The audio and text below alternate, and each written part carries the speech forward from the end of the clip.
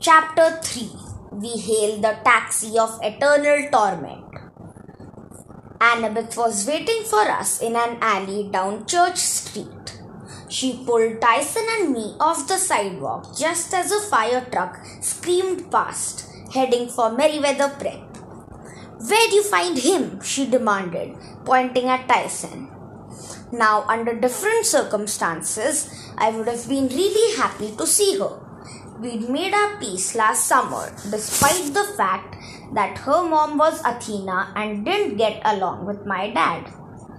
I'd missed Annabeth probably more than what I wanted to admit. But I'd just been attacked by cannibal giants. Tyson had saved my life 3 or 4 times, and all Annabeth could do was glare at him like he was the problem. "He's my friend," I told her. "Is he homeless?" "What does that have to do with anything? He can hear you, you know. Why don't you ask him?" She looked surprised. "He can talk?" "I talk," Tyson admitted. "You are pretty." "Ah, gross!" Annabeth stepped away from him. I couldn't believe she was being so rude. I examined Tyson's hands, which I sure must have been badly scorched by the flaming dodgeballs, but they looked fine. Grimy and scarred with dirty fingernails the size of potato chips, but they always looked like that. "Tyson," I said in disbelief, "your hands aren't even burnt." "Of course not," Annabeth muttered. "I'm surprised the Lastrigorians had the guts to attack you with him around." Tyson seemed fascinated by Annabeth's blonde hair. He tried to touch it, but she smacked his hand away. "Annabeth," I said, "what are you talking about?" What? Lastrigorians, the monsters in the gym. They're a race of giant cannibals who live in the far north. Odysseus ran into them once, but I've never seen them as far south as New York before. I can't even pronounce that. What would you call them in English? She thought about it for a while. Canadians, she decided. Now come on, we have to get out of here. The police will be after me. That's the least of our problems, she said. Have you been having dreams? The dreams about Groover? Her face turned pale. Groover? No, what about Groover?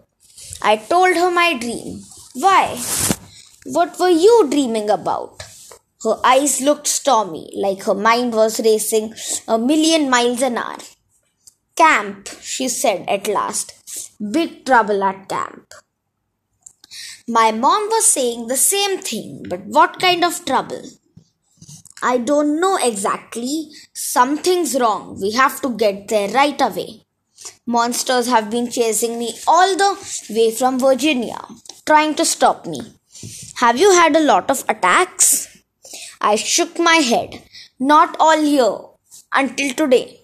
None? But how? Her eyes drifted to Tyson. Oh. What do you mean, oh? Tyson raised his hand like he was still in class. Canadians in the gym called Percy something. Son of the sea god.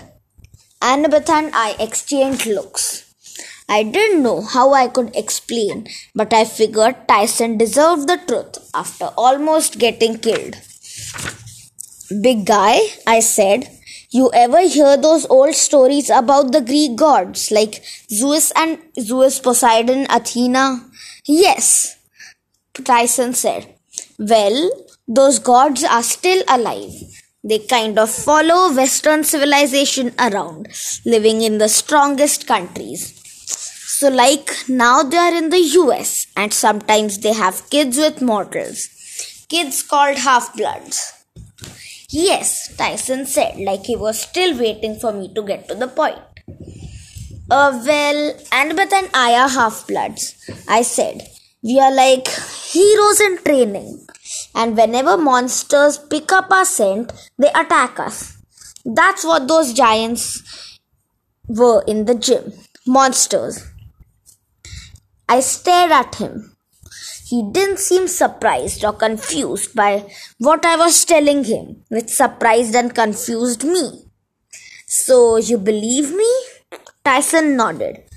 But you are son of the sea god? Yeah, I admitted. My dad is Poseidon. Tyson frowned. Now he looked confused. But then a siren wailed. A police car raced past the alley. We don't have time for this, Annabeth said. We'll talk in the taxi. A taxi all the way to camp? You know how much money? Trust me. I hesitated. What about Tyson? I imagined escorting my giant friend into Camp Half-Blood. If he freaked out on a regular playground with regular bullies, how would he act at a training camp for demigods? On the other hand, the cops would be looking for us. We can't just leave him, I decided. He'll be in trouble too. Yeah, Annabeth looked grim. We definitely need to take him. Now come on. I didn't like the way she said that. As if Tyson were a big disease we needed to get to the hospital. But I followed her down the alley. Together, the three of us sneaked through the side streets of downtown with a huge column of smoke billowing up behind us from my school gymnasium. Here, Annabeth stopped us at the corner of Thomas and Trimble. She fished around in her backpack. I hope I have one left. She looked even worse than I had realized at first. Her chin was cut. Wigs and grass were tangled in her ponytail as if she'd slept several nights in the open. The slashes on the hems of her jeans looked suspiciously like claw marks. What are you looking for? I asked. All around us, sirens wailed. I figured it wouldn't be long before more cops cruised by, looking for juvenile delinquent gym bombers. No doubt Matt Sloan had given them a statement by now. He'd probably twisted the story around so that Tyson and I were the bloodthirsty cannibals. Found one, thank the gods. Annabeth pulled out a gold coin that I recognized as a drachma, the currency of Mount Olympus.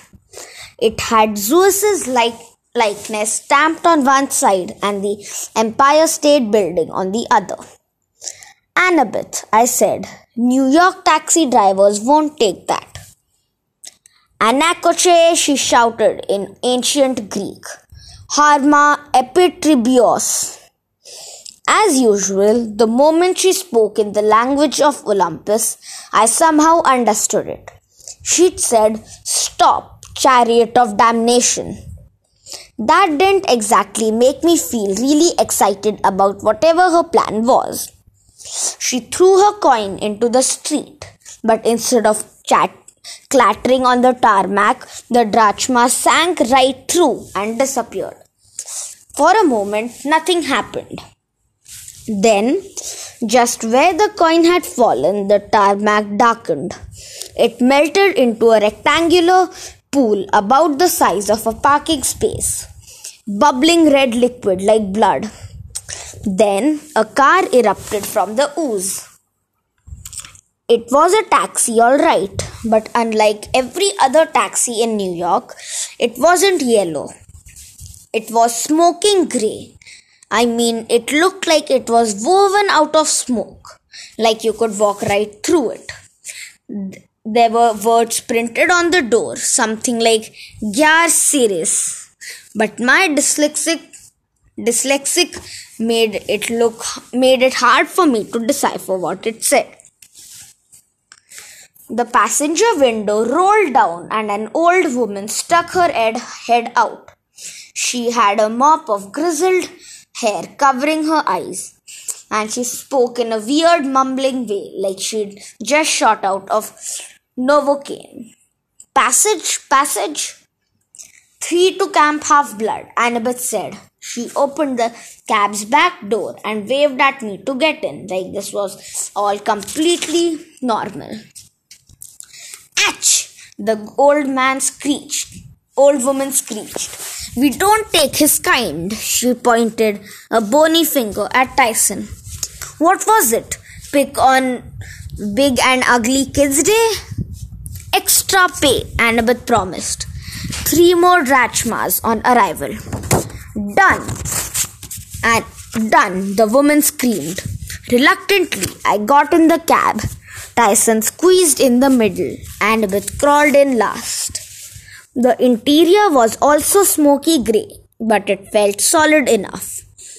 The seat was cracked and lumpy, no different than most taxis.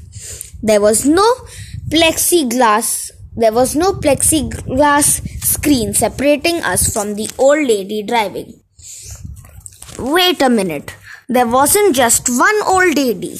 There were 3, all crammed in the front seat, each with stringy hair covering their eyes, bony hands, and charcoal-colored sackcloth dress. The one driving said, Long Island, out of metro fare bonus. Ha! She floored the accelerator and my head slammed against the backrest.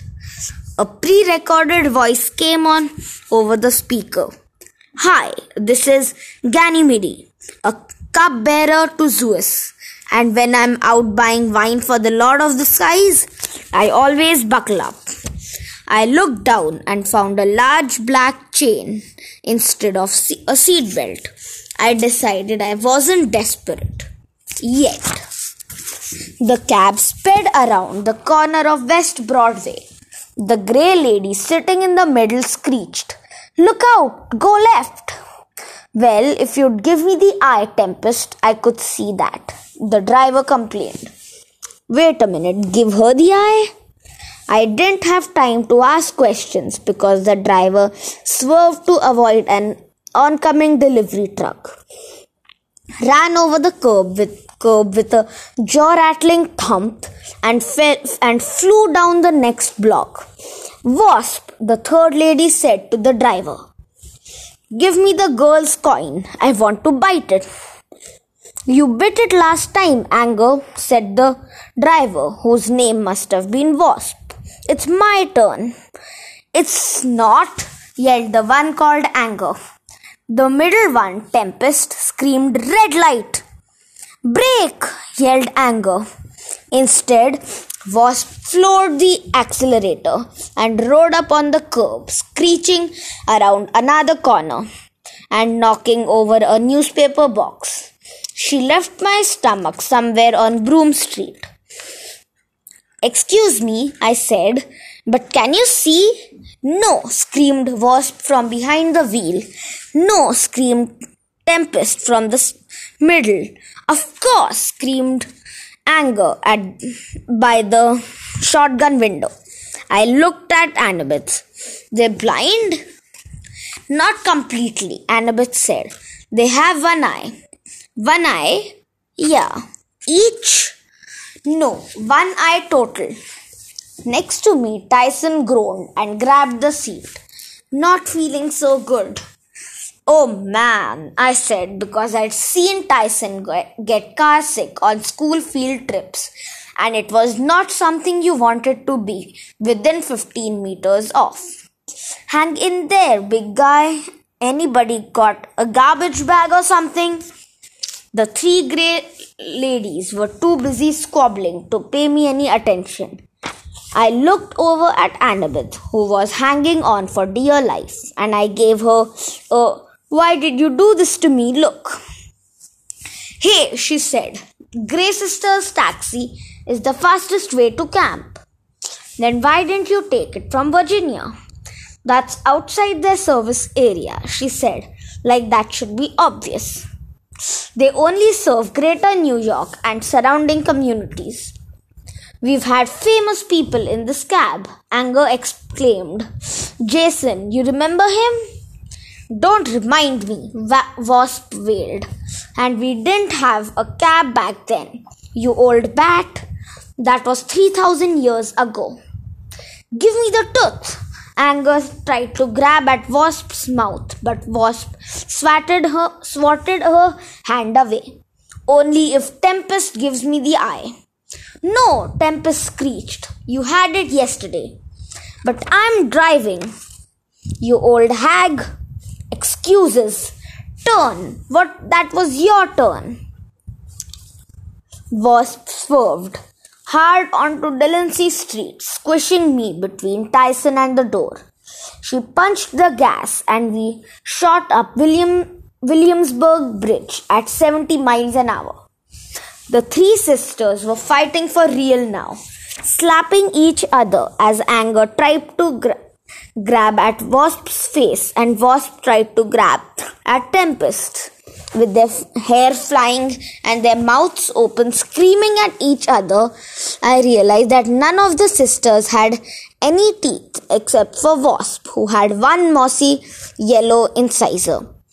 Instead of eyes, they just had closed and sunken eyelids, except for Anger, who had one bloodshot green eye that stared at everything hungrily, as if it couldn't get enough of anything it saw.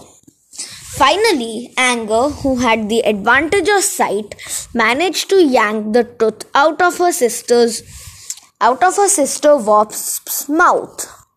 This made Wasp so angry she swerved towards the edge of the Williamsburg Bridge, yelling, "Give it back! Give it back!"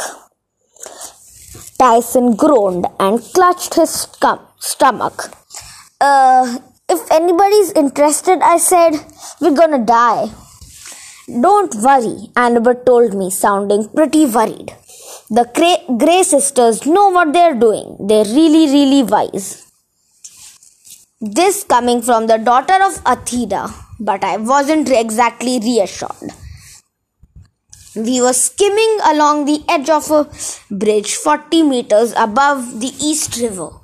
"Yes, wise," Anger grinned in the rearview mirror, showing off her newly acquired tooth. "We know things." Every street in Manhattan, Wasp bragged, still hitting her sister. "The capital of Nepal." "The location you seek," Tempest added. Immediately, her sisters pummeled her from either side, screaming, "Be quiet, be quiet. He didn't even ask yet." "What?" I said. "What location?" "I'm not seeking any." "Nothing," Tempest said. "You're right, boy. It's nothing." "Tell me." "No," they all screamed. "The last time we told, it was horrible," Tempest said. "I tossed in a lake," Anger agreed. "Years to find it again. And speaking of that, give it back." "No," yelled Anger. "I," Wasp yelled. "Gimme." She whacked her sister Anger on the back and whacked her sister on the back. There was a sickening pop and something flew out of Anger's face. Anger fumbled for it, trying to catch it, but she only managed to bat it with the back of her hand. The slimy green orb sailed over her shoulder into the back seat and straight into my lap. I jumped so hard my head hit the ceiling and the eyeball rolled away. "I can't see," all the three sisters yelled. "Give me the eye," Wasp wailed. "Give her the eye," Annabeth screamed. "I don't have it," I said.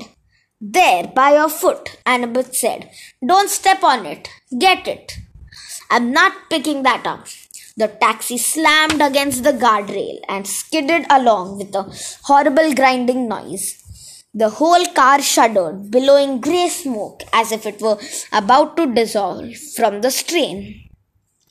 "Going to be sick," Tyson warned. "Annabeth," I yelled, "let Tyson use your backpack." "Are you crazy? Get the eye." Wasp yanked the wheel and the taxi swerved away from the rail. We hurtled down the bridge towards Brooklyn, going faster than any human taxi. The Grey sisters screeched and pummeled each other and cried out for their eye. At last, I steeled my nerves. I ripped off a chunk of my tie-dye t-shirt, which was already falling apart from all the burn marks, and used it to pick up the eyeball off the floor. Nice boy, Anger cried as if she somehow knew I had her missing peeper. Give it back. Not until you explain, I told her. What were you talking about? The location I seek. No time, Tempest cried. Accelerating. I looked out of the window. Sure enough, trees and cars and whole neighborhoods were now zipping by in a grey blur. We were already out of Brooklyn, heading straight to the middle of Long Island. Percy, Annabeth warned. They can't find our destination without the eye. We'll just keep accelerating until we break into a million pieces. First they have to tell me, I said, or I'll open the window and throw the eye into oncoming traffic. No, the Grey sisters wailed. Too dangerous. I'm rolling down the window. Wait, the Grey sisters screamed. 30, 31, 75, 12. They belted it out like a quarterback calling a play. What do you mean? I said. That makes no sense. 30, 31, 75, 12, Anger wailed. That's all we can tell you. Now give us the eye. Almost to camp. We were off the highway now, zipping through the countryside of northern Long Island. I could see Half-Blood Hill ahead of us, and with its giant pine tree at the crest, Thalia's tree, which contained the life force of a fallen hero. Percy, Annabeth said more urgently, give them the eye, now. I decided not to argue. I threw the eye into Wasp's lap. The old lady snatched it up, pushed it into her eye socket like somebody putting in a contact lens, and blinked. Whoa! She slammed on the brakes. The taxi spun 4 or 5 times in a cloud of smoke and squealed to a halt in the middle of the farm road at the base of Half-Blood Hill. Tyson let loose a huge belch. Better now. All right, I told the Grey sisters. Now tell me what those numbers mean. No time. Annabeth opened her door. We have to get out now. I was about to ask why when I looked up at Camp Half-Blood and understood. At the crest of the hill stood a group of campers, and they were under attack.